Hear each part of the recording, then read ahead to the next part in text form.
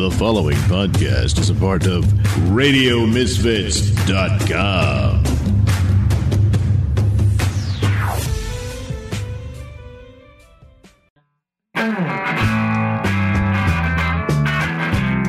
It's time for Caffeinated Comics, a lively discussion and debate on comics, film, television, and collectibles, all fueled by the magic of Frappuccinos. And now, here's your hosts, John and Steven. Thank you, it's Caffeinated Comics. I'm your host, John Clark, and Elliot Serrano is back. Wait, hold on, wait. Please let me out, let me go. See, I have you on video. Had you not been on video, I would have been nervous for a second. I would have restarted this Zoom. I would have been like, oh, crap, he dropped out. But instead, you just stared at me, and I resent it. I'm trying to run a professional show. I do this show in an apartment now that has no door. I don't have, when you used to come over to the studio, we had these big glass doors we could close, and people would walk by and you'd shoo them away, and they wouldn't come in. And now I've got like an opening into the living room, and my cat is 19 years old, and sometimes he just screams. So those are the things that I'm trying to control, and here you are not talking. Sorry, I was trying to come up with a clever line, and that was the best I could come up with. Well, it was good. Now we're in this bit, so I think it works. Yeah, really. I mean, come on. It's not like this wasn't a last-minute thing, This was a completely last-minute thing. In fact, I was on the Zoom call with Steven, and Steven said, can you hang on? And then it was clear that he wasn't going to be able to come back. So while I was waiting, I texted you, and I was like, hey, I've been meaning to do a podcast with you again. So here we are, thinking of what happened this week. Yep. Wait, hold on. Mute button so I can cough. See, that's what I mean by professional. There we go. Well, that's my radio background. But yeah. It's back. We've talked about this before. These are interesting times. Yep. It seems to me that if you're going to talk to anybody or have a conversation about anything, this is the way to do it. So I guess I should be grateful. I feel like my mom, who says I never called her. Well, John, you keep saying you're going to call, and here we are. Glad I wasn't your third choice. No, you were my second choice. In fact, you were my first and a half choice because Steven didn't even tell me he wasn't going to be able to make it. He was like, can we do it later? And I was like, no, I can get somebody else. There you go. But I've been meaning to have you on for a while. I've just been lax because I booked the show myself, and you see how great a job I do at it. But I've been meaning to talk to you for a while because there's stuff going on. There's lots of stuff going on. It's weird. Stuff going on in the world. Yes. Sorry. Well, the world is about to become whatever world 2021 and on will be, and I feel like we're in this holding pattern of like everything going on in the world. I'm like, that's not done yet. Isn't that over? And shouldn't this thing be starting? And apparently not. It's I just got right as you were messaging me, I was rewatching the first Jodie Whittaker Doctor Who, the woman who fell to Earth. Yeah, because I just watched the Christmas special when Peter Capaldi, pretty much passes the torch to her. I thought, hey, I want to go back and watch the Chibnall's first episode again, see if how it holds up, because I remember when I first saw it. I was probably a little bit overly critical of it, So I'm watching it, and I was like, actually, this is pretty good. This is actually pretty good. But it does, it's like you said, there's this big climax, like at the 3/4 mark, and then it keeps going. And I'm like going, wait, the episode's not over yet? This whole big thing happened here, and now we're going to keep going? And that's how I feel about 2020. Like all this stuff is going on, and it's like, and this big shit happens, and then you're like, what? Oh, we've got more to go? Wait, you've got a funeral, and now we're going to figure out how the character's going to dress, and then we're going to get lost in space looking for the TARDIS? Is that how 2020 is going to leave us? So, I feel like 2020 is all of Jodie Whittaker's run, where I'm sitting around going, so this is what we're doing. This is where we are. I don't know what I'm feeling. I don't know if I'm feeling anything. I knew what I felt like when David Tennant was doing things. I knew what I felt like when Peter Capaldi was doing things. Now I don't even know that I feel anymore. It's funny too because I was you and I have done this, but I've got HBO Max, and I just decided to sit down and binge all 4 seasons of The Thick of It over 3 days. I never watched the whole thing from beginning to end in like just 3 sittings, pretty much. And I was like, wow. I miss Peter Capaldi. Yeah, I never finished The Thick of It. I watched season 1 when he took over, but before he started, because he was famous in the UK for that, but no one knew who he was over here. And I really liked it. Yeah, I loved Peter Capaldi. My whole feeling about Capaldi was he was raring to go, and Moffat was tired.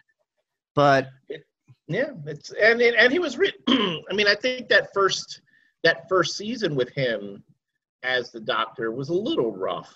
They didn't quite get how the take they wanted for Capaldi, which is why, like, I've been very generous. I'm not overly critical of Whittaker, like at least the first season with Whittaker, because she still needed to find that character. No Doctor's first season is set. Yeah, and then even Tennant and Matt Smith, they're not. They couldn't find a Doctor, but man, they found the Master fast. I mean, when they introduced the Master, that clicked like that. It worked. So, I'm still waiting. But yeah, that first season with Capaldi was kind of, but by the end, you love his, kind of absent-minded professor deal where he's, kind of still a little bit of John Pertwee and a little bit, as far as his look goes, but the rest is, very, again, nutty professor. And you just love him. Yeah. I like that cantankerous edge he had. Yes. That was really fun. I'm rewatching Good Omens now, speaking of Doctor Who's, and I'm realizing that, just David Tennant is an international treasure. I could just watch him do anything. I wished – well, when they did the 50th anniversary and Matt Smith and David Tennant did that one special, they got along so well that they and Moffat talked about doing a split season of Doctor Who, where each one of them would do 6, and then there'd be a crossover in the beginning and a crossover in the end. And that way they'd stretch each of their 10 years out. And I think at that point they were like, no, we need a new Doctor. We'll get in Capaldi. But I would have loved to have seen that, because I'd never seen a Doctor in those, Doctor Meets the Doctor specials who stepped into those shoes so easily as Tennant. Like, oh yeah, no, that, and I remember watching. Well, I bought that baby on Blu-ray the moment it became available too. Yeah, I forgot. Yeah, how when I remember watching it and going, man, because I love Matt Smith as a Doctor. I mean, I loved him. But the David Tennant's what got me back. He's what got me back into Doctor Who. The Chris Eccleston Doctor didn't do it for me.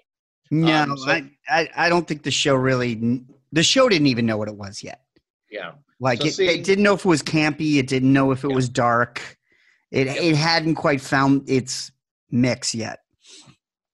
So seeing Tennant in Day of the Doctor, seeing him just back in that role, I'm like going, oh man, I forgot how much I missed him. It's kind of like when there's like a buddy of yours that you were really good friends with, and then like he moved away for a while, and then you decide that he's like, hey, I'm in town, let's have some beers, and you sit down and you go, dude, man, I forgot how much fun it was when we hung out. That's the way it felt, watching that. So. Yeah, well, Doctor Who, I miss Doctor Who because I feel like Chibnall's style is almost procedural. They're like it's not that quirky, it's not that funny. I feel like it's more of a harder sci-fi show, and I miss like the dorkiness of Doctor Who.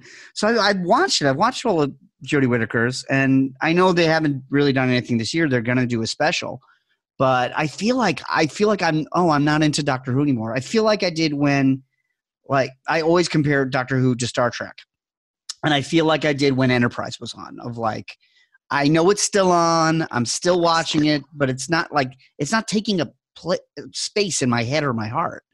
And right now, I mean, now the flip is happening where, CBS, which will become Paramount Plus, is making it so you get new Star Trek every week for the rest of your life. they're just going to want it or not. yeah. If you're a Trekkie, and I'm at the point now where I've seen every Star Trek episode that's ever been produced, and I'm watching every week. So I've seen the new one, but I'm also getting to the age where I don't remember them all. So it's like, I don't know what this goal that I keep notching off. I'm like, every week there's a new episode of Discovery, and by Thursday night I watch it and I go, yes, I've watched every episode of Star Trek again. And but what I did when quarantine started, I binged all of Deep Space Nine, thinking in my naivete, oh, well, I'll be back in the office by the time I finish this. And by the time I finished it, I was in a new apartment where I was working from home, so that counted. But there was like this vast expanse of like, I don't know when this was going to end. This was supposed to end after 187 episodes. So let me ask you this. Since you have gone back and you've watched everything, okay? I mean, I know you're a classic Trek guy too. Yeah. You've watched everything. I mean, I've watched most everything. I never finished Voyager, and I'll admit I never finished Deep Space Nine. Oh, you got to finish Deep Space Nine, Elliot. Right. It closes so strong. Okay, I mean that's what I hear. Okay. Yeah. So my question is, when you get to Discovery, because I listen to like all these Trek fans who talk about how the Discovery is totally ripping apart the canon, and doesn't really it reframes Star Trek, and it's not what Gene Roddenberry would have wanted, and blah blah blah blah. And I'm like, when you watch it, having seen everything and sat down and watched everything, do you sit there and go, oh yeah, the Deep Discovery is so far away from what I've known Star Trek to be? Because the more I look at Discovery, I'm like, no, I see bits of Voyager here, I see bits of Deep Space Nine there. I don't see how some folks feel that the Discovery is such an outlier. I do, and yeah, I don't agree that it's an outlier. I think it started as an outlier. I think we're in season 3. I think each season has gotten closer to what Star Trek is. That first season, I had a lot of problems with. I thought it was an interesting plot, so I just binged through it.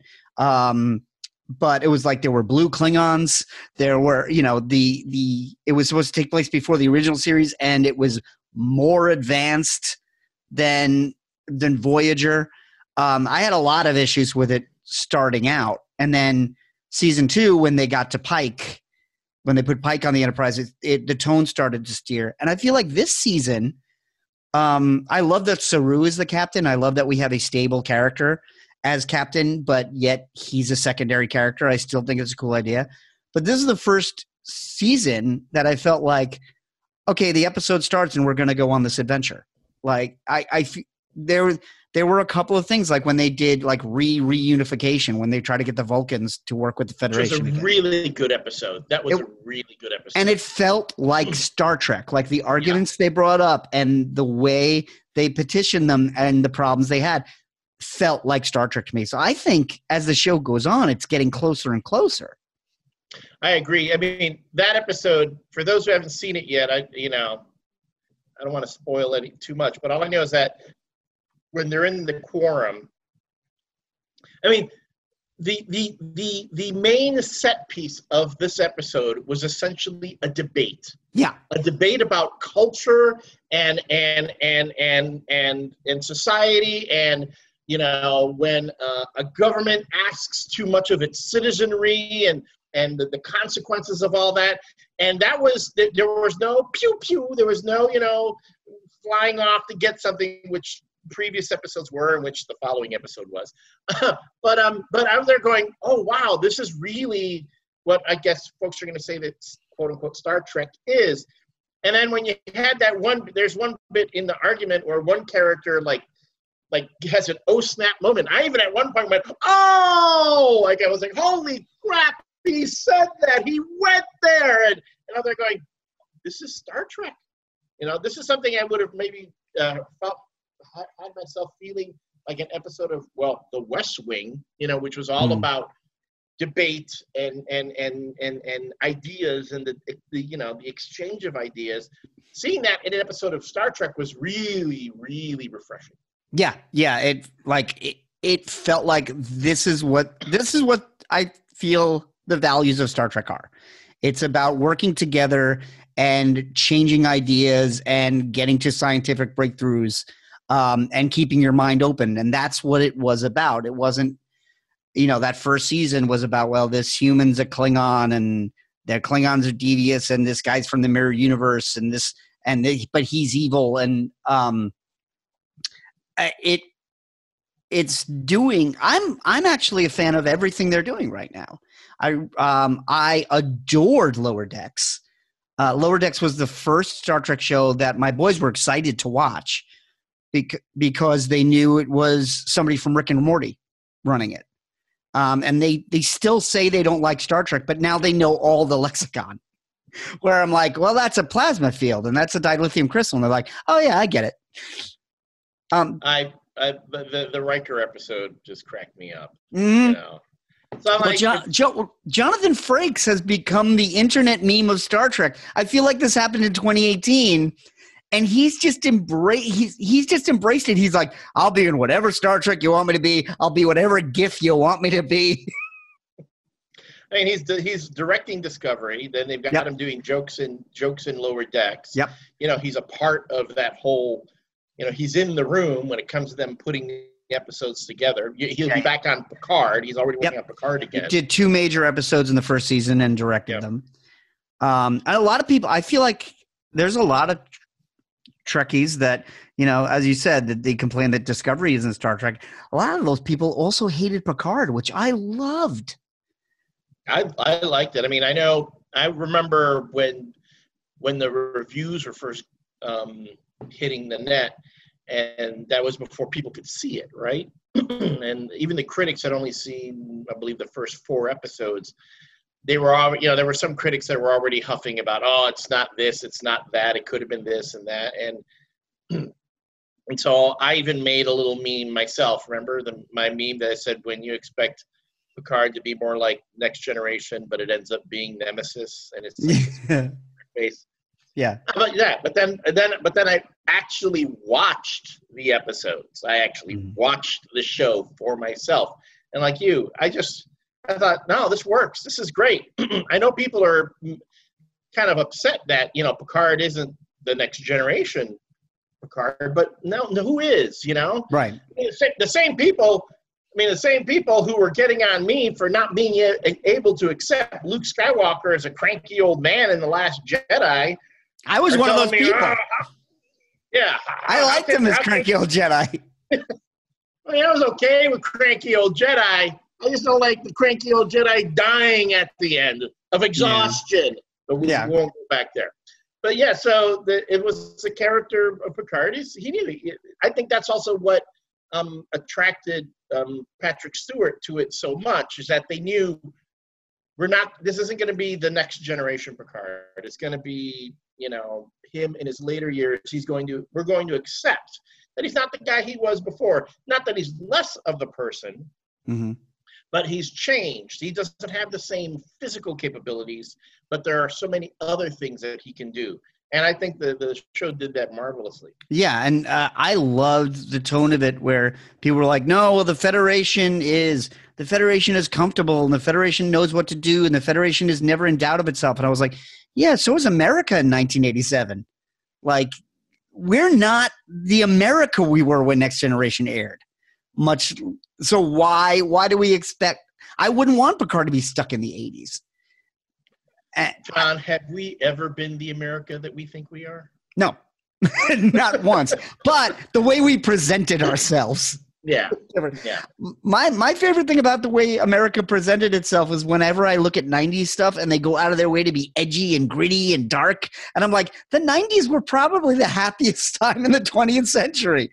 Clinton was running the country perfectly. The recession was over. Everyone was starting a .com. It was like the 90s. We didn't get into any wars like the 90s were trying to be. And it was just like, oh, but there are serial killers and alien abductions. Ooh. I miss those days so much. Well, if you want serial killers and alien abductions, there are some folks working really hard to bring that back. Yeah, no, they're still doing it. Just we can't care. We don't have time to worry. It was like the 80s obsession with serial killers where it was like everyone was so focused on it. We don't have more or less today than we did then. It's just we didn't have anything else to worry about. We could worry about some guy coming up to you on a corner from a van. That was our biggest worry. Now it's like 17. Like, yeah, I don't want to be pulled into a van by a serial killer, but I have so many other things. It's funny because you'll see that. What are the two things right now that they talk about in Chicago? Okay, one serious thing and one thing that I think is malarkey. The serious thing, of course, is apparently there is a serial killer in Chicago that's primarily in the south and west sides who's been killing very much like the Jack the Ripper type, killing women of color and mostly, sex workers. And it doesn't get a whole lot of talk. You hear people talking about it on the street. You hear people talking about it on social media. They're like, why doesn't the media talk about it? And actually, the media, I have seen news reports about the Chicago PD are trying to figure out, why are all these women of color disappearing? And, they suspect there's a serial killer. And maybe years ago, that would have been national headlines, right? Mm-hmm. Because of the way things were then. And then the silly thing, Mothman. You've heard the whole Mothman. I heard of the Mothman. Is Mothman back? Well, did he ever leave? No, but he was like Slender Man really took Mothman's spotlight. Did he? Which is hard to do because Mothman are so attracted to spotlights. He just kept going around and around and around. Yeah, but the thing, and then he was like, oh. Yeah. And it's like, and we would talk, people are trying to get me to care about Mothman. Like I have people coming to me about, did you hear about the Mothman? I have some folks just saying, I literally had someone but this is pre-COVID, in an Uber, a woman talking to me about the serial killer on the South Side. She's telling me she doesn't understand why the media doesn't talk about it. I'm like, ooh, that is pretty serious. So I'm like, ooh, that's, and I'm like, I'm trying to figure out my part of my skeptical side is is it really all that, or is it not, da-da-da-da? And then I have folks on social media going, now, did you hear about the Mothman and the things that are going on? I'm like, get out of here with that, okay? I don't need, someone who's trying to start urban legend crap that they're going to write a book about later so they can, make a buck off it. I'm not in the mood for that right now. I don't have the attention span. Yeah, I just don't get trying to create monsters right now at a time where we can't walk outside anyway. Unless the monster is buzzing down in my lobby. All I know is that 2020 has shown me, or what I've known, that these past 4 years, 2016, 17, 18, 19, 20, have shown me, that when I doubted that the Krypton Science Council, having evidence that Krypton was going to explode, that they denied it. I used to think that was stupid when I was a kid. Now I'm like, okay, that's stupid. It's still stupid. It's just more realistic than it was. It's more realistic. That when Lex Luthor ran for president and he became the president of the United States, I thought that's crazy. Well, there we know that's stupid. Not so stupid. Yes, Wilson Fisk is the mayor of New York City, apparently, in Marvel Comics now, which, again, makes no sense to me, but all right, I guess. And now, when people said, was it Bird Box? There's something out there killing you that you have to close your eyes. You have to wear a piece of cloth over your eyes so that thing doesn't kill you, right? Mm-hmm. Yeah. People are still going outside. Why would people still go outside? Well, yeah, look at that. We're in a Bird Box situation. We are. I had a conversation with my sons the other day where they asked me point blank to my face, why does J. Jonah Jameson hate Spider-Man? And I was like, he doesn't have a reason, and he doesn't need a reason. He's just built his brand on hating Spider-Man. And it makes more sense to me, like, because when I was a kid, I asked the same questions.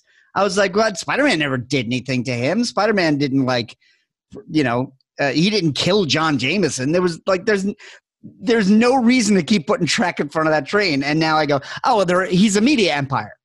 He's a troll. He's trolling. Yeah. He's like why did Trump constantly call Obama? Ask for Obama's birth certificate, Right. Which was bullshit. But but it got people attention, and people were like, oh yeah, that J. Jonah Jameson must mean have something going on because he's like he's after Spider-Man and he's he should know. And it's like And he was also mayor of New York. Yeah, also the mayor of New York at one point. So at some point, their political system went real people, J. Jonah Jameson, Kingpin. Yeah, and that to me, I still can't get over that. I mean, the Kingpin within the Marvel universe, everyone knows the guy was a crime boss. Yeah. They knew he was a crime boss. He was exposed as a crime boss. That's like John Gotti becoming the mayor of New York. How does that happen? Yeah, but now next, I'm waiting for the Lizard to become the mayor of New York. Just in that tattered white lab coat, just signing bills, just, hey, must cut 10% of the budget. Oh, you've touched on several things, and the segue keeps going away, but we've been talking about Star Trek, we've been talking about Star Wars, we've been talking about grumpy Mark Hamill, grumpy Picard, and we've mentioned Ubers. Can you explain to me what is going on in that Uber Eats commercial with Mark Hamill and Patrick Stewart? I don't want to know. All I know is I love it. It's like you can. Me too. I'm so glad they're there, but I don't know why they're fighting. I don't know if the food is helping or hurting. I don't know if it's a Star Wars versus Star Trek. Ben was convinced that they were on a movie set, but I'm like, no. And the other thing is, once they get their food, they're still going to fight each other. It's like it gets me. It feels like Uber Eats said, "Hey, this is like a pitch meeting." Like they were in the room where they're figuring out the idea for the commercial, right? And they're going, "Yeah, wouldn't it be great if we got like Luke's, Mark Hamill and Patrick Stewart and me." Put them together in a commercial. And it'll be like the geeks will love it because it'll be like Star Wars versus Star Trek, and we'll do all these bits. It'll be great. And then they went, yeah, okay, they'll probably never agree to it, but sure, let's call them up and say, you want to do the commercial? And everyone was shocked when they said yes. Yeah. What? Yeah, we'll do the commercial. Patrick Stewart's like, yeah, sure, why not? And then when they finally got on the set, they're like, okay, this is as far as we got. We don't know where we want to go. So they let Patrick Stewart and Mark Hamill just come up with their own scenarios, their own catchphrases. I bet you they even create their own food, the own food that they've ordered. I'm buying it. This is coming from somebody who wrote dialogue at an ad agency for both George Takei and Anthony Daniels within 6 months of each other. So there are ad agencies that are just like, you can be in a meeting and go like, I want Captain Picard to be in this commercial. And then they're like, yep, we'll call him. What I think might have happened was I think it might have been explicitly about Star Trek and Star Wars. And as they got the revisions back, they're like, you can't talk about Star Wars. No, you can't talk about Star Trek. And you removed all the reasons they might be mad at each other. And they're just mad at each other because they like to eat different things. I was like, do they have to order from the same restaurant and they're mad that they can't agree on the menu? But it doesn't matter because Uber Eats comes from anywhere. No. Well, there was a vestige of a Vader joke in there at one point where he goes, your daddy's not here to help you now. And Luke and Mark goes, I'm my daddy. And that makes no sense. I'm like, see. But it's a joke that works. Yeah. Somewhere That's the only joke that works. Yeah. Somewhere along the line, there was a "I am your father" joke in there. Yeah, but they kept, just. I feel like it was endless revisions. Yep, and they're like, "It's still fun. It's still fun." Oh, it's still fun to see. Yeah, and they're having so much fun being there. Like they know the space they occupy. Exactly. Although but Patrick Stewart is like Mr. He's Sir Patrick Stewart. He's Sir Patrick Stewart. The one thing that makes me sad about Patrick Stewart is, Patrick Stewart never ages because he lost all of his hair in the 70s. So it was like between the first season Next Generation and like the third X-Men movie. He looks exactly the same. Then his neck started to get like a little tricky going. A little wobbly. But then in the last few years, his voice has gotten this tremble that makes me so sad. Yeah. You know, where it's like, oh, how's it? And I'm like, what? What happened? He had this commanding. Well, I saw him do Waiting for Godot with Ian McKellen on Broadway, and it was like a rock concert. Their voices filled the theater. We are waiting for Godot. It's going to be in my head forever. And like to hear that voice, and like when he started in Picard, I was like, oh, he's playing an old Picard. And then they interviewed him, and he had that same voice. I was like, oh, man, that's the thing that went for him. Well, you know, I mean, the dude's still cut, though. Yep, I mean, he's 80. Yeah, and he still looks good. I'm like, dude, he must be – I want to know his workout regimen. Young wife, that's his workout regimen. There's a lot of push-ups there. His wife is at least 10 years younger than either one of us. Oh, wow. Yeah. Hey, where do I score a deal like that? You got to get a couple of franchises under your belt. I feel like he couldn't get the young wife with Star Trek. He needed to put X-Men on top of that. And a knighthood. Yeah, the knighthoods get all the tail, man. Yeah, man, jeez. That's what the round table was all about. That's why it was round. No corners to poke against.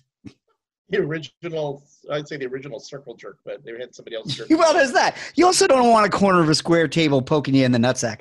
In the nutsack, really. I'm so glad you were available for this podcast. We've learned a lot. Right. So you say we segued into Star Wars. I don't remember talking Star Wars. We haven't talked about Star Wars. No, we were. You mentioned how you didn't like Last Jedi, and we started talking that's true. about grumpy old. But let's talk about Star Wars a little bit because The Mandalorian has really picked up steam. You know, yes, it has. And I will say, I mean, I'm all caught up. And I want to commend all my fellow social media friends who are nice enough that even though they stay up till midnight to watch Mandalorian on a Friday morning and see it, they don't fucking start spoiling it on their Facebook pages right away. Because right now, the same thing is happening with The Mandalorian that used to happen with Game of Thrones every fucking week. Is that, and this would even happen during Game of Thrones on Sundays, people would be tweeting fucking clips from the show. They'd be like recording it on their phones as they're watching it and quoting stuff on Twitter as the show's going. I'm like, seriously, folks? Not everybody can watch a show at the same time. And then I would get shouted down, well, it's a communal thing. It's a communal experience, and everyone sees it on Sunday. Blah, blah, blah. I'm like, all right, I can see how that is. So, you know, the rules of let's say the rules of spoilers for a television show don't apply for, like, let's say, oh, remember when the Russo brothers asked everyone to not spoil Endgame? Don't spoil Infinity War, remember? Mm-hmm. They said, you know, the quote unquote Thanos has spoken or something like that. Don't spoil it. Everyone's rallying around, oh yeah, let's not spoil it. Let's not spoil it. How is it that in one thing we shouldn't spoil, and the other one, you know, I should just accept it's going to be spoiled, which is, you know, to me. Yeah, I feel like it's an accessibility thing. It made more sense when people went to movie theaters. Maybe it's like, well, I can't get to the movie theater till Sunday. And it's like, yeah, but you can turn on your screen right now. And I agree. I tend to do a social media blackout when a new Mandalorian comes up. That being said, we are going to discuss spoilers for Mandalorian coming up now. So you should pause this.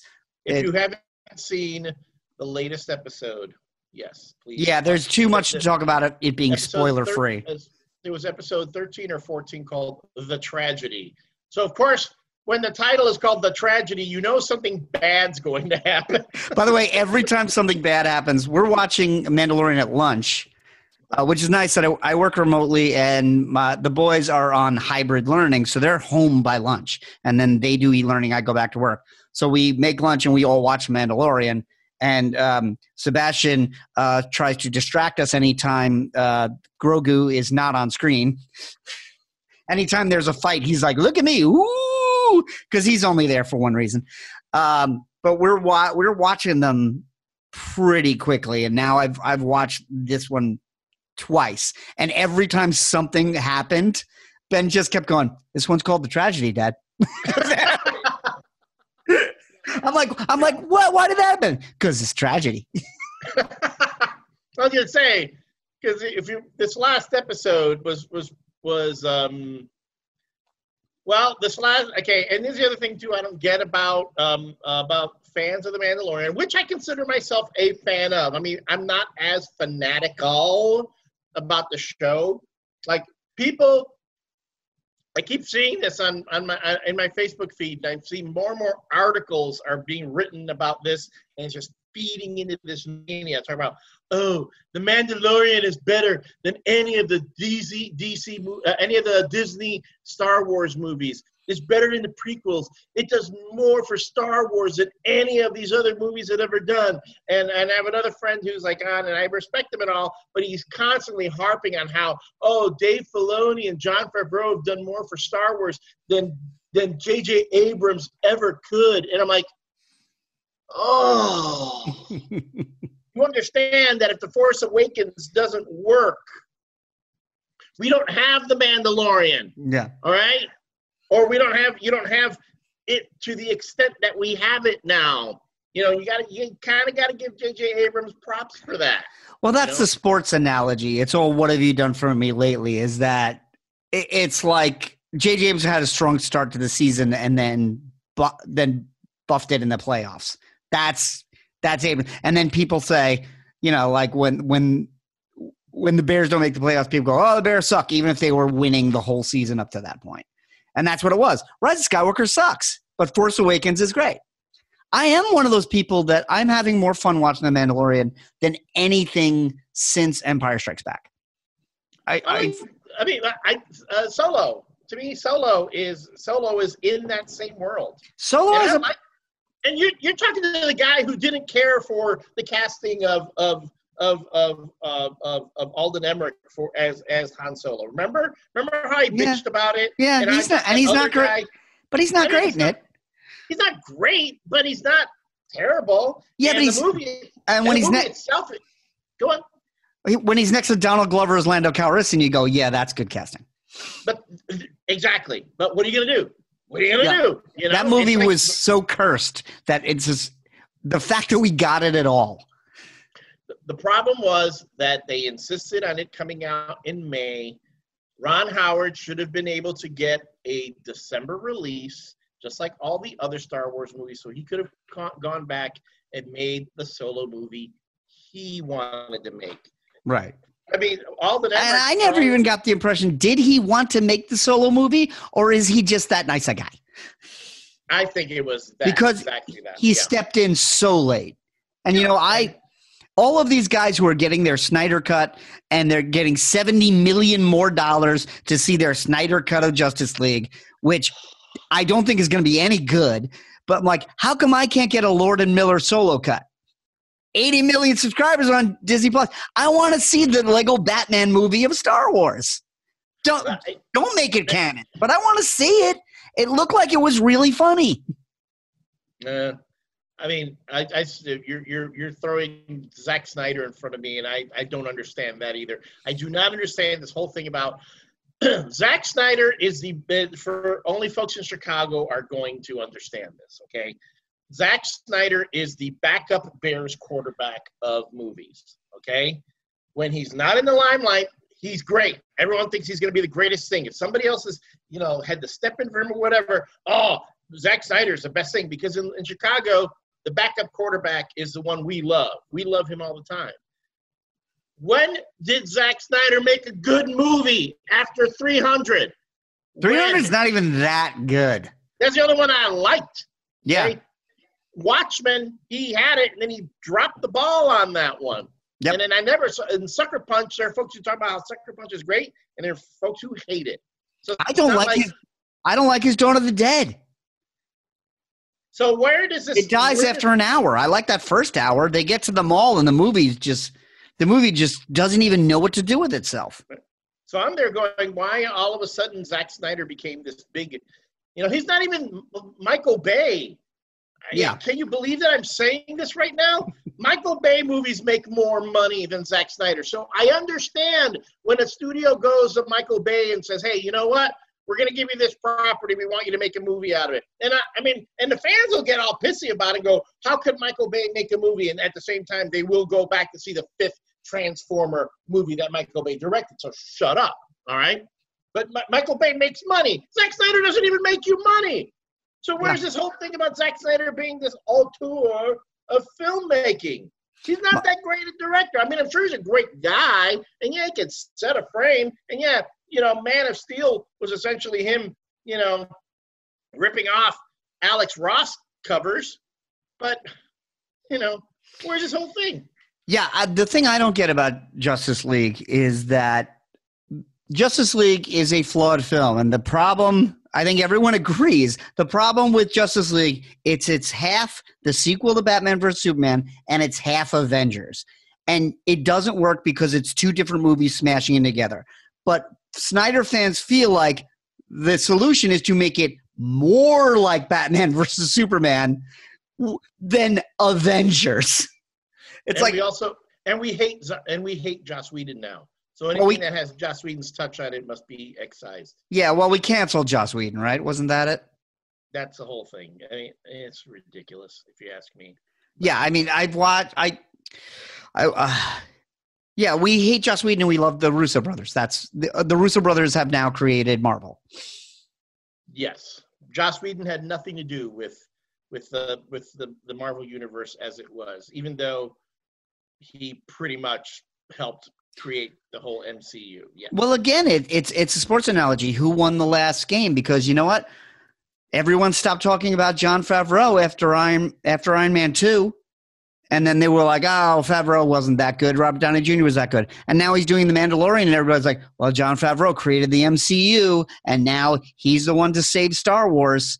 But you know what? If you don't like season 3 of Mandalorian, if they get greedy with the pace and he's still looking for a home for Grogu in season 5, all of a sudden Jon Favreau is not going to look so smart to you. Yeah, well, it's the whole, but that's the way social media is, right? I mean, yeah. I don't understand. Okay, I do understand why people talk so much about The Mandalorian on social media. It pushes all the right buttons, and I've said this before. I'll say it again, and you can't tell me I'm wrong.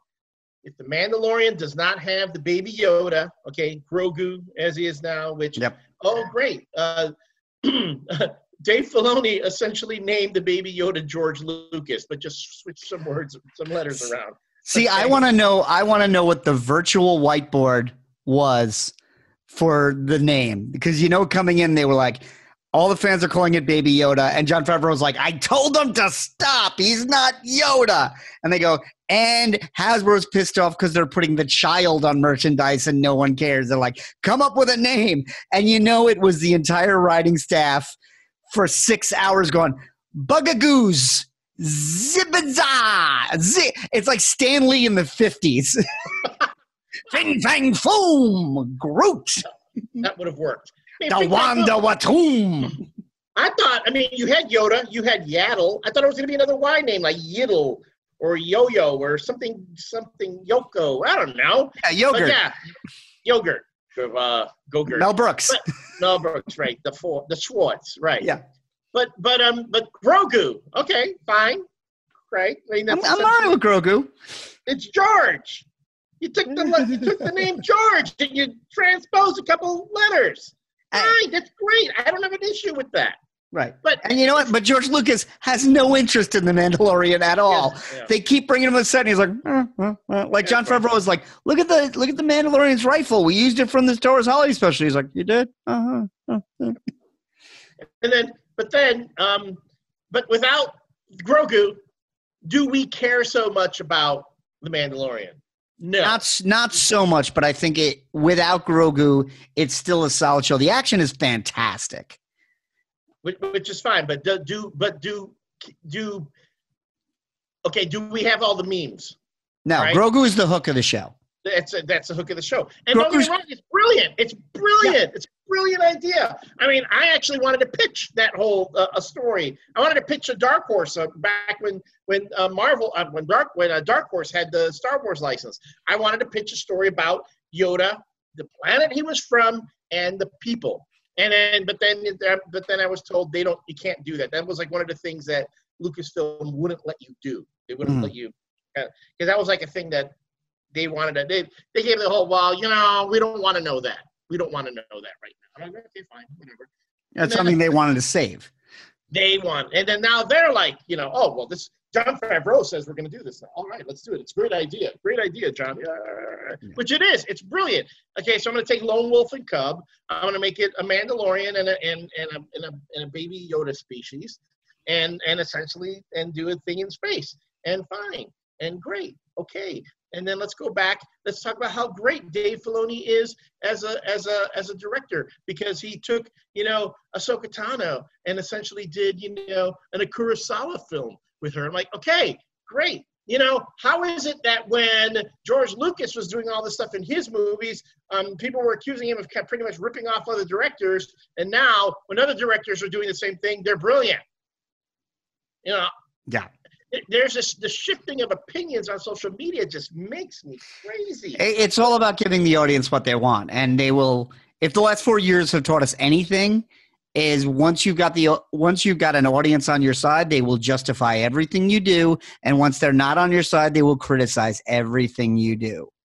This is true. And I think this is the perfect mix. My only problem with Dave Filoni on board, I think they're doing a fantastic job, but Dave Filoni's bringing in all of this stuff from Clone Wars and Rebels, and I'm like, these are all shows I couldn't watch because I was an adult. Like I can't get through. I have tried multiple times with Clone Wars and Rebels, both with when they were on Netflix, when they were on Cartoon Network, now then when they're on Disney Plus. I get through a few of them, and I'm like, I shouldn't be watching this. This isn't aimed at me. Like it's like all the Disney XD Marvel shows. It's like, hey, I love to watch Spider-Man cartoons. Let's watch the new Spider-Man cartoon. And it's like Ultimate Spider-Man was actively telling me not to watch it.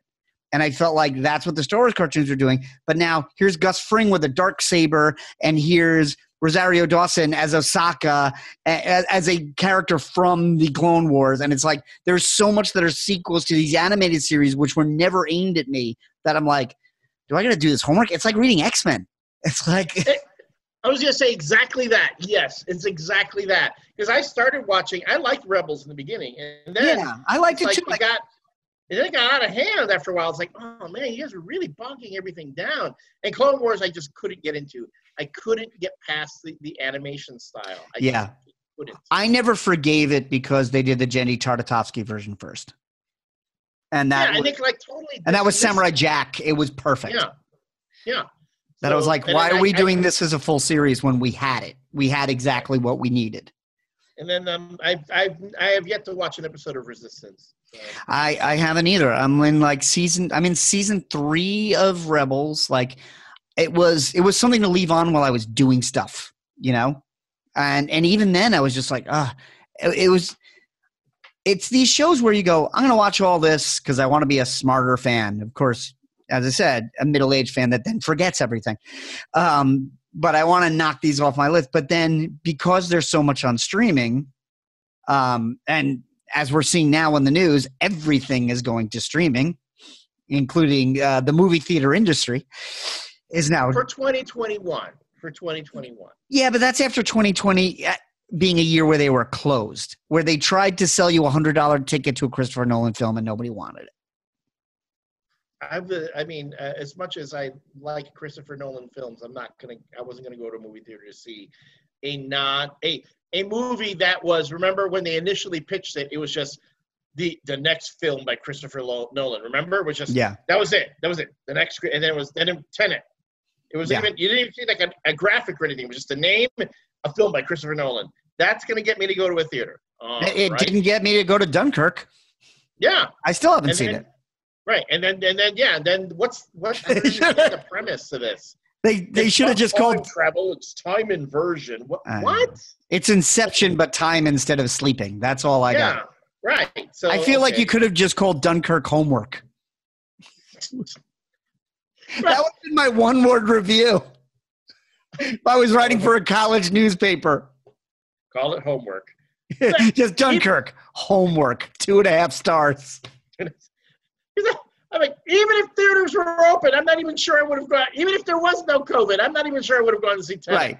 Yeah, but this week, and this week, Warner Brothers it just basically came out when we give up. Go to HBO Max. Go to HBO Max. I mean, we're going to get you. We're going to give you the. I'm telling you, and I'm going to be. Let's be honest.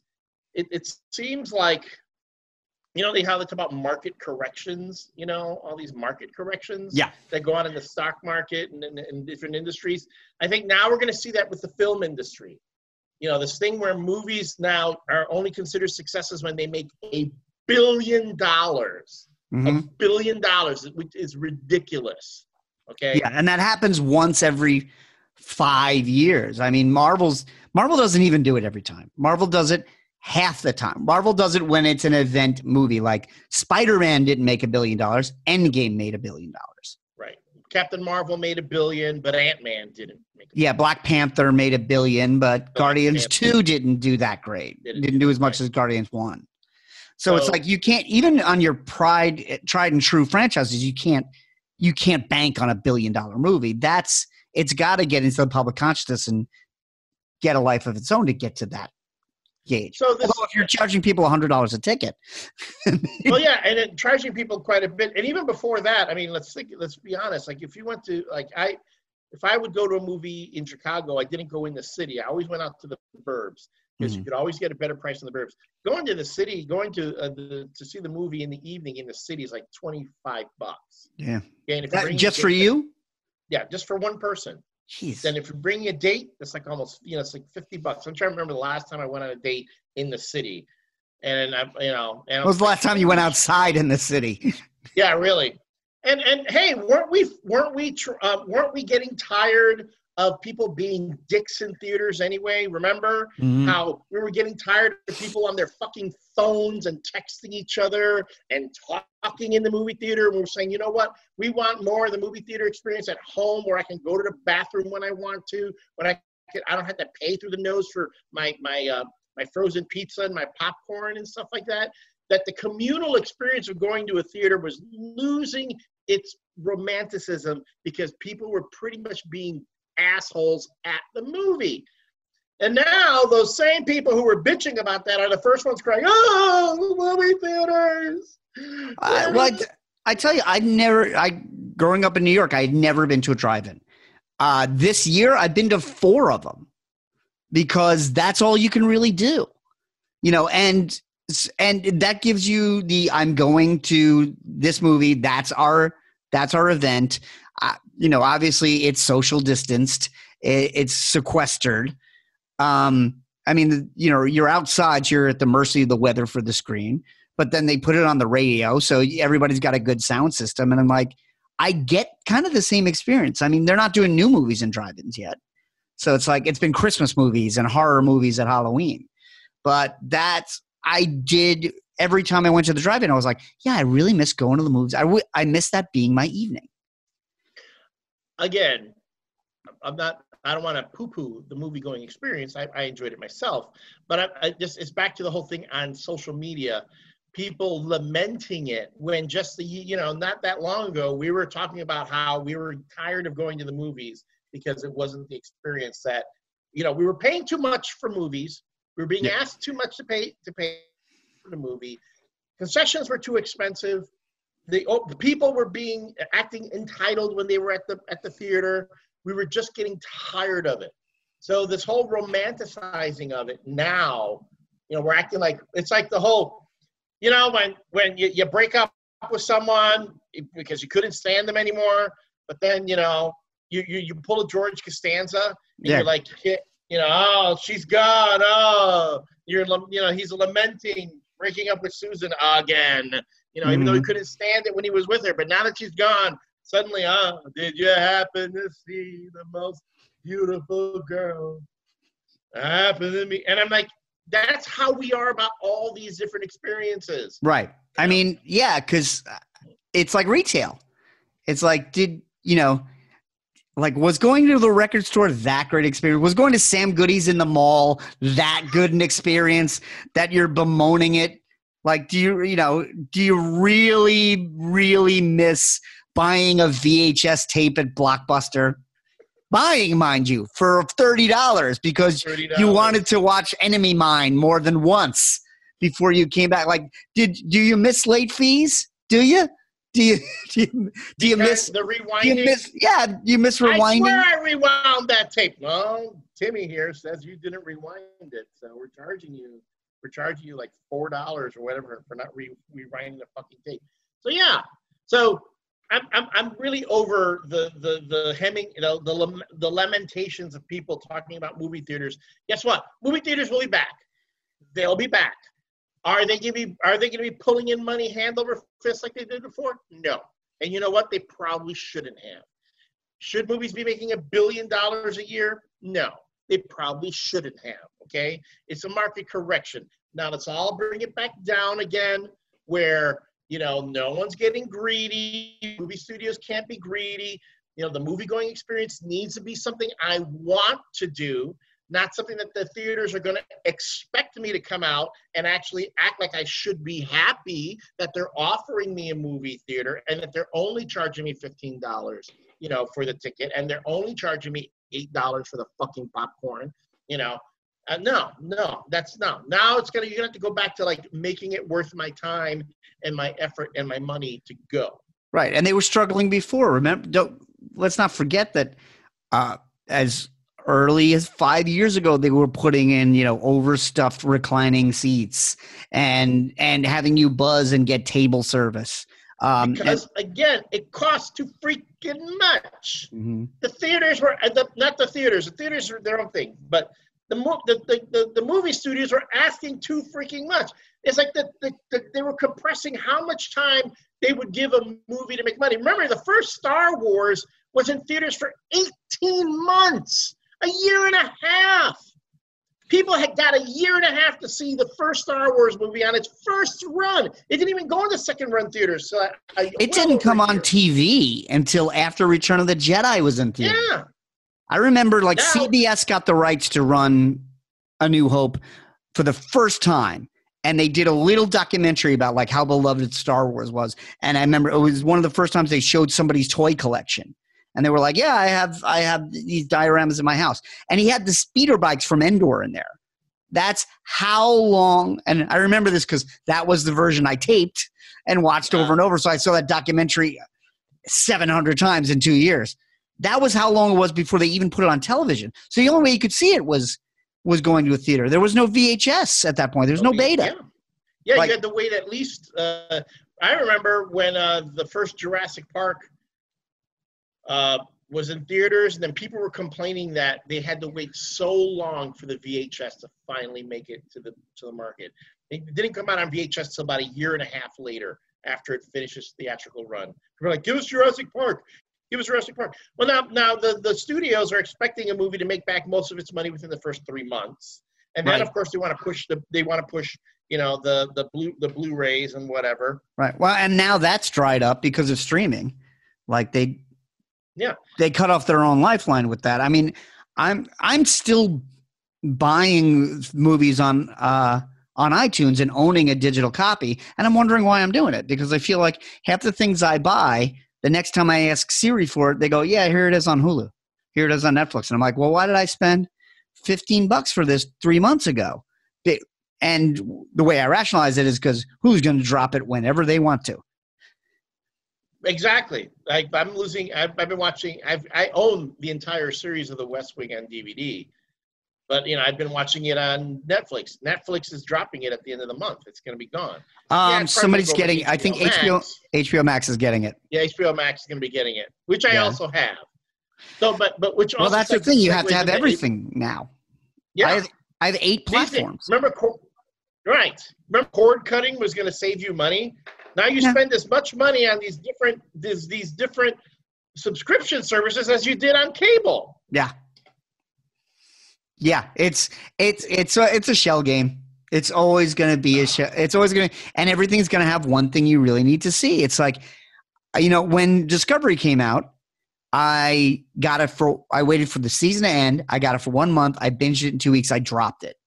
And now it's, as we were saying, now it's Discovery, but then it's Picard, then it's Lower Decks, then it's going to be Strange New Worlds.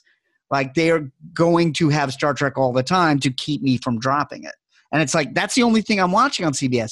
Every now and then it's like, oh, look, they have Strangers with Candy. Like, you stumble across something they have. They have Chappelle's Show, but Dave told me not to watch it. I don't watch it. Yeah, no, I'm not going to watch it. Yeah. I started watching The Odd Couple, Matthew Perry's version of The Odd Couple. They also have the Tony Randall, Jack Klugman, but not every episode. Oh, okay. And I was like, man, Matthew Perry is not a great Oscar Madison.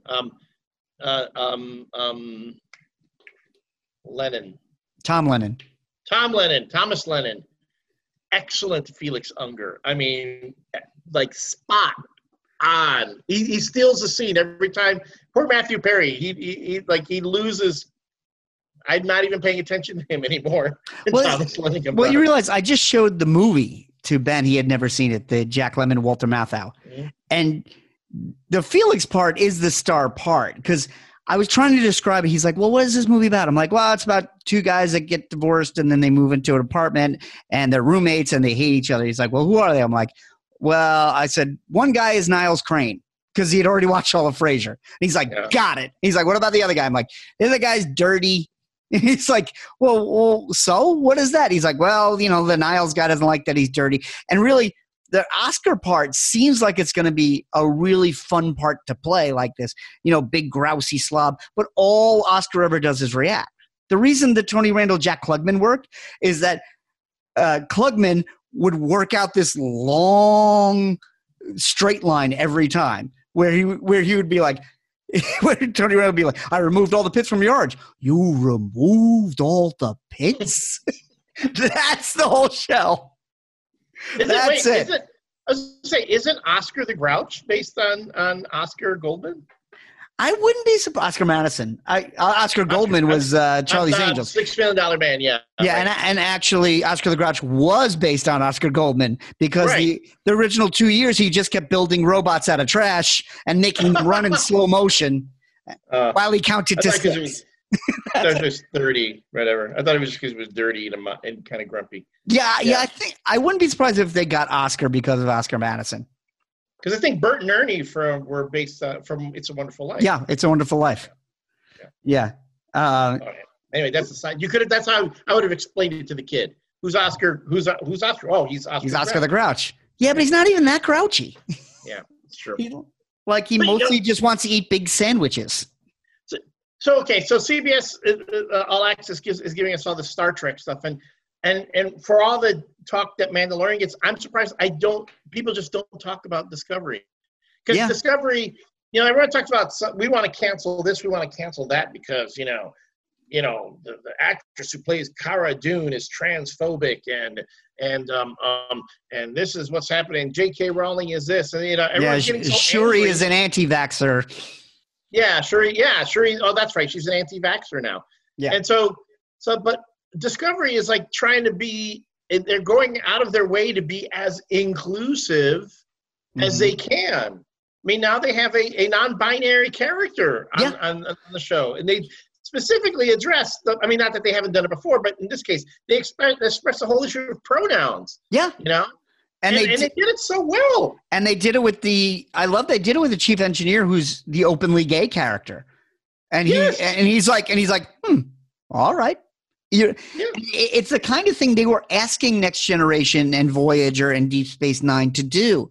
And in fact, Ira Steven Behr says there's a fantastic documentary called What We Left Behind that Ira Steven Behr put together about the making of Deep Space Nine, which you should watch when you fucking finish Deep Space Nine. Elliot. Eventually, yeah. But he says when they talked about like being socially progressive in the 90s, he comes out and says, he goes, we didn't do enough for gay rights. We didn't say enough. He said there was one episode where Dax's husband in a former life, that Trill was put into a woman. And that's how they played with it. But then it was still like, oh no, like they kissed once. It was like that 90s thing where it made people angry. It got people pissed off. But then they backed right off it. And Discovery is going full into this. Yeah, Discovery's like, fuck it. This is what it is. You know, the characters are there. And I'm telling you, and I love those characters. I mean, I love all the characters. You know, the engineer who first season, I thought he was a real dick. He is a real dick in the first season. Yeah. Oh, great. He's another one of those guys who's fucking brilliant, who's condescending to everybody around him. I'm going to have to deal with this guy for God knows how long. And then they decide to actually make him like multi-dimensional and sympathetic. And now I love him. I love that character. I mean, I love Tilly. If anything, Tilly at this point, you know, now that they've made her like Saru's made her first officer, his number one. Yeah. Yeah. She's like just stepping right into it. Yep. And the way they did the whole bit, you know. She's so body positive, too. It's like she's the first overweight person we've had in Starfleet. That doesn't look like she's been auditioning for leading parts. Like she looks like a character actress. And it's like, oh yeah, in the I guess they're in the 29th century now once they did the time jump. I'm like, yeah, we still have heavy people. Like not everyone's in perfect shape. Right. And then and any other show would have strung out like an entire episode or two about you know, people are resenting her. You know, she's just an ensign and they made her, now she's suddenly got this promotion. No, Discovery said, fuck that. You know what?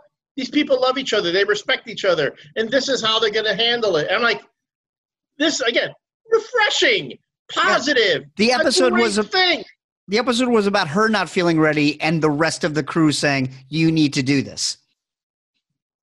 And do I hear anything about that do people rave about it on social media? No. Mind you, I mean, if they're talking about it on Twitter, I wouldn't know because I'm barely on Twitter.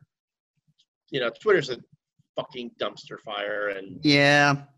I mean, even when our current president is gone, I think it's going to stay a dumpster fire for a while. I don't know. Well, the worst of the worst are going to Parler, where they'll eat each other.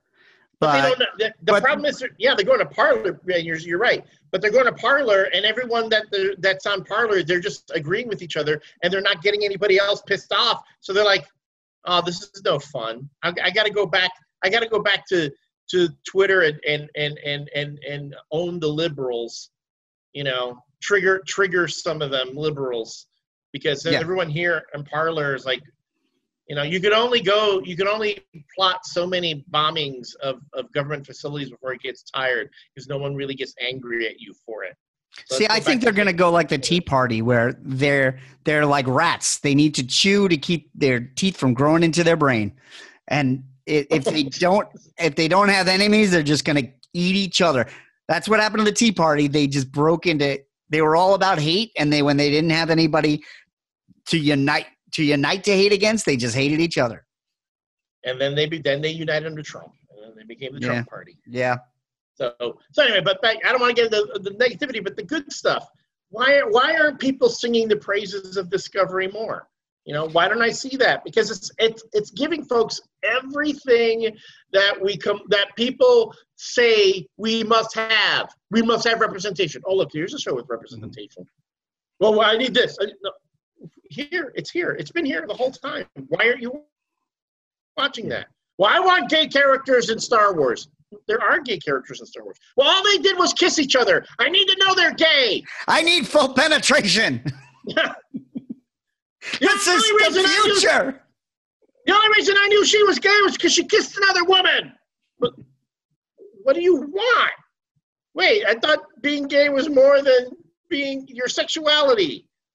Well, yeah, you know what? I think people aren't responding to it. First of all, it's not news. Discovery's in season 3.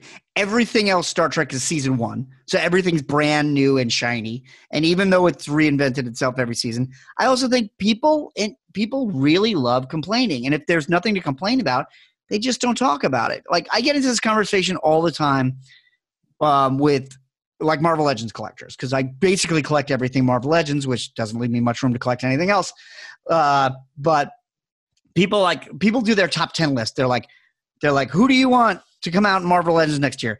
And invariably now, the top 10 lists are all characters they've already done. Where I'm like, we need to do the Spot. We need to do the Kangaroo. We need to do the Gibbon. And people are like, we need to do the Kingpin. And I was like, we just did the Kingpin. And they're like, yeah, but not the way I wanted.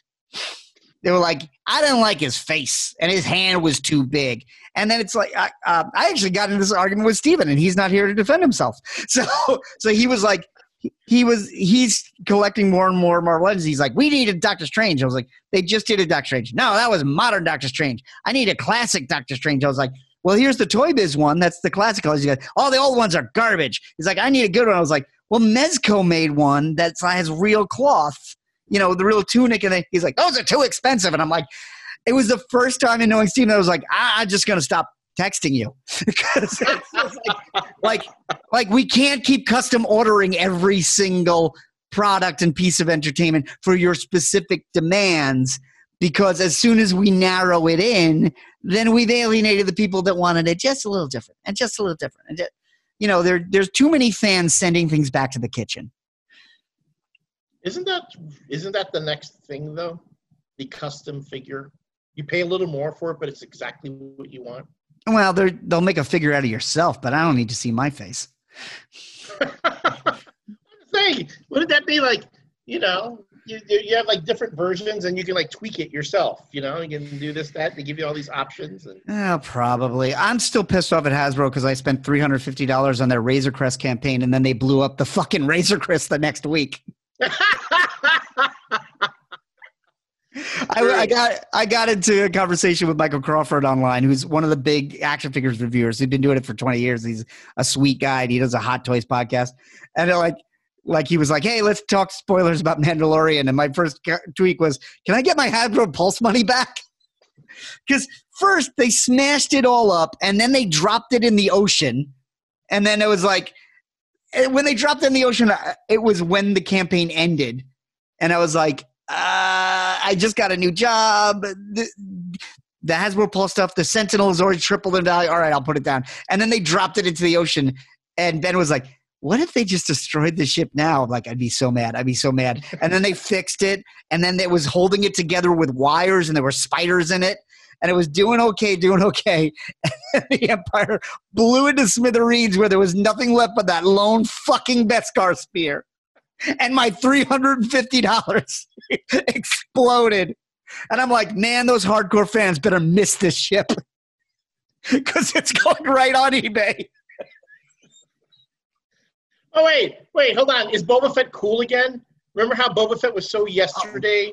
But now that Boba Fett's back, does that make him cool again? Yes, because he actually kicked ass for once in his life. Although people were calling him Boba Fett, so they immediately found something. Because Tamura Morrison is a thick-bodied guy. He's a middle-aged guy. Yeah. He's wearing all robes. He put the armor on over his robes. Yeah. And people are like, you don't look good in that. I'm like, look better than Timothy Olyphant. It clearly didn't fit him. Timothy Olyphant looked like he was like wearing his dad's trooper outfit. That was great. Oh, it was great. And I love that episode. Although here's my question. When Boba Fett goes to Jar and Mando, and he's like, I want my armor back. He's like, the armor that, I forget Timothy Olyphant's name, is like Kobe Vance or something. He's like, basically, he's like, the armor that he was using on Tatooine, I want that back. I'm like, why don't you just go get it from Timothy Olyphant? He wouldn't have fought you as much. He would have just justified you for about 20 minutes. He'd be like, well, he's like, I've grown kind of accustomed to this armor. like in a fight with Boba Fett, Timothy Olyphant doesn't win.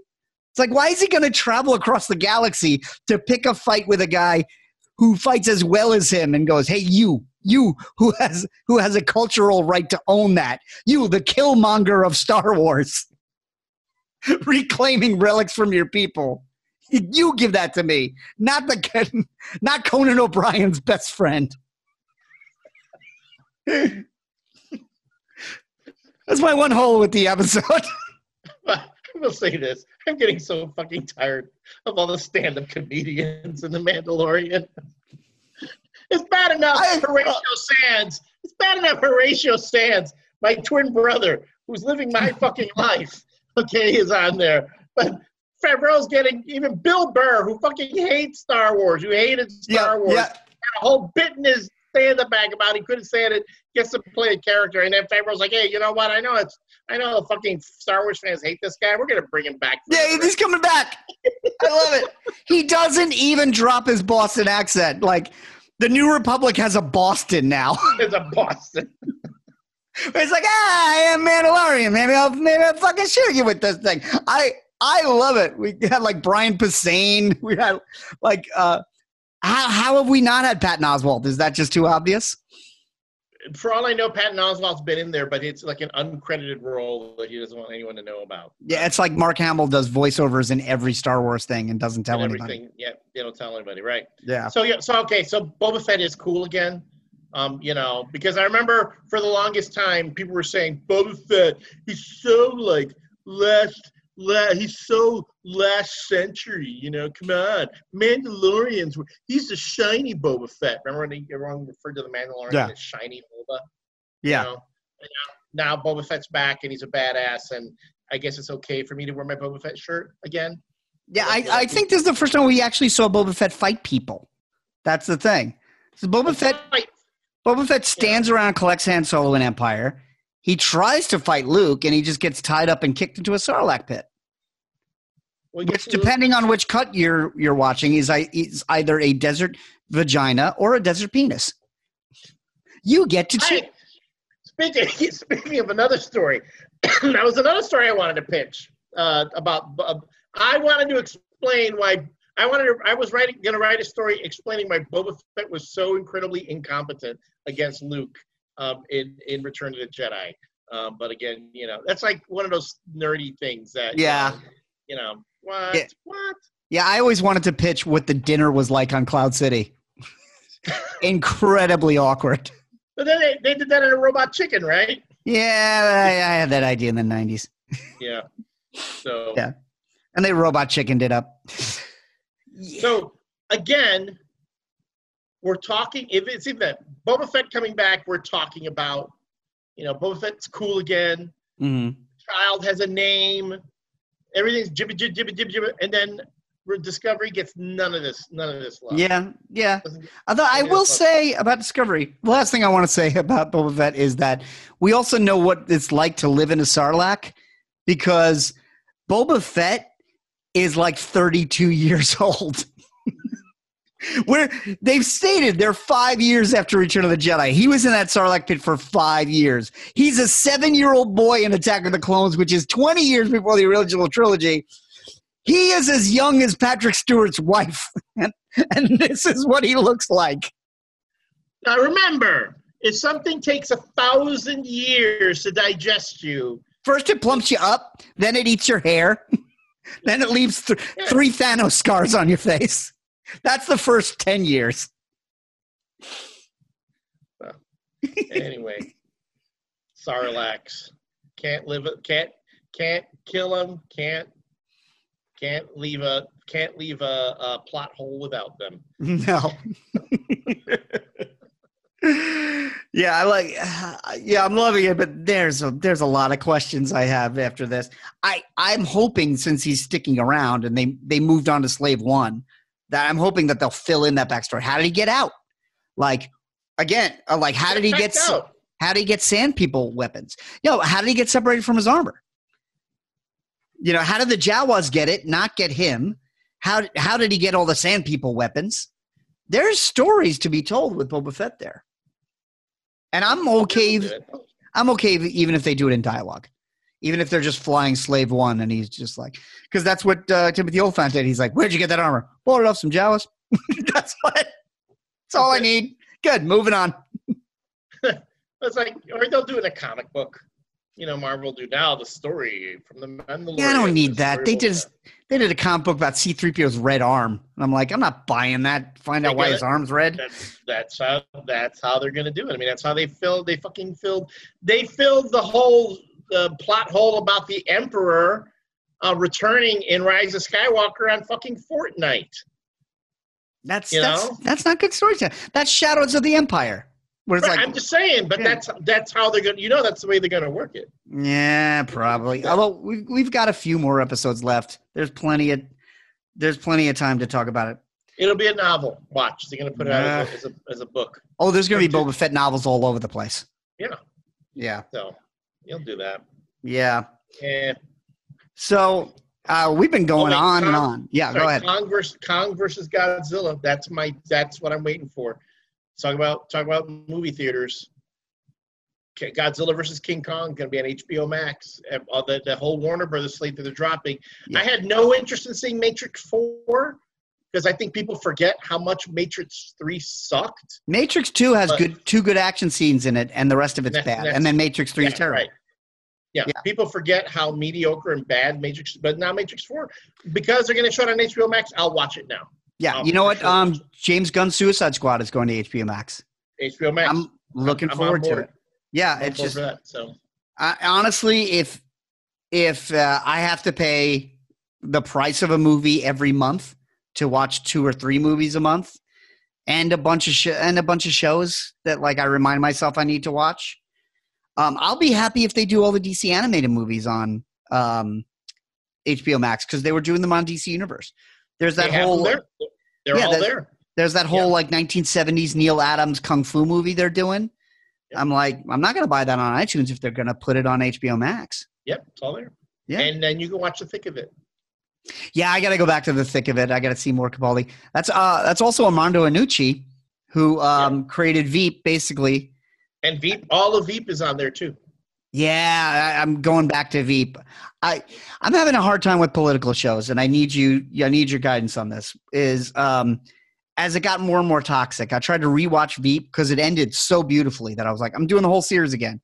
But then because they were toxic political characters, and I had to see the news with toxic political characters, I dropped off, and I'm like, well, maybe with Biden in the White House, I'll be able to go back. But I've been thinking the same thing about The West Wing. I've never seen The West Wing, and I didn't think I wanted to see a really good president while we had Trump in office. I thought it'd make me sad. The West Wing was my comfort food, man. It was my meatloaf, mashed potatoes, and gravy for this past time. I needed to see some competency. That and watching Obama do book tours. Yeah. Especially now with Obama doing all the, promoting his new book. And then you go, whenever you see like he does his interviews with Colbert or whomever, then you go to the YouTube page, you see all the comments under there. Remember when we had a kind president? Remember when we had a competent president? Remember when we had a president who could string sentences together? Da-da-da-da. I'm like going, man. And we forget, people bitched and moaned about Obama when he was in office. Yep. And then it was like, again. Well, I think that's the theme of this week's podcast is no matter what you got right now, you're going to bitch about it. You're going to bitch about it. It's like Lorne Michaels had this quote about Saturday Night Live, and he goes, he says, everybody knows Saturday Night Live was better 5 years ago, and it doesn't matter when you ask them. True. Yeah, okay. I know. So many people say, I just had an experience myself where I was shooting some footage for a possible pilot, and the director just kept hitting me over and over again. Read the line again. Okay, do it like this, do it like that. And I'm there going, oh my God. And then I watch even folks on Saturday Night Live, when they go up and they hit their bits, even if it doesn't hit directly square, makes you laugh, whatever, I go, these folks are light years ahead of me and anybody else who sits there and watches that show and wants to criticize it. Right. So, well, that's it. Is everybody's like, oh, it's not funny. It's not, that person sucks. That person sucks. And I'm like, I think Lawrence is the 5-year rule because 5 years from now, 3 people on that cast will be major movie stars or have their own shows that you fucking love. And you'll be like, remember when they were on Saturday Night Live and you ignored them? Yep. Yep. Like, yeah. Well, before we go, we talked about a lot of stuff, so I don't think we need to do a greatest thing this week. But before we go, I just wanted to take a moment to see how you're doing and tell you that we all miss Sinbad, who right now is in your background because Sinbad passed since the last time we spoke. I felt really bad because you and I had a conversation about my cat Fozzie, who's 19, and he's having trouble. And you were saying, well, this is what I'm doing with Sinbad, and this is helping. Then to hear he passed really hit home. So I just wanted to say that we all miss him online, and we all feel for you. And how are you holding up? Right. I mean, not going to blow smoke. It's been rough. I mean, when you're pretty much confined, he was my quarantine buddy. So yeah. now it's just me now. So they're good days, they're bad days. But, Yeah. Well, we're thinking about I'm not on suicide watch or anything. Don't worry about it. Okay. Good, because I don't want to watch you commit suicide.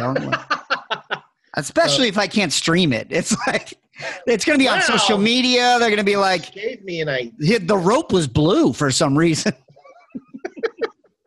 We couldn't see it. Damn Zoom background. We couldn't see the rope. He looked like he was flying. I was so happy for him. Oh, that is. By the way, since you're going to stay alive, Elliot, how do we find you online if not for Twitter? Well, I'm not so sure if I am. Facebook as always, facebook.com/Elliot.Serrano. Friend me there first before you message me. I'm one of those folks that when I go, people are messaging me, but if they're not, and my Facebook page is open, so anyone can message me, but my messenger screens out folks that I don't know.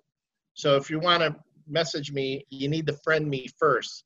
And if you're going to friend me, I almost always approve people, but please, for the love of God, the first thing you do is ask me to like your page.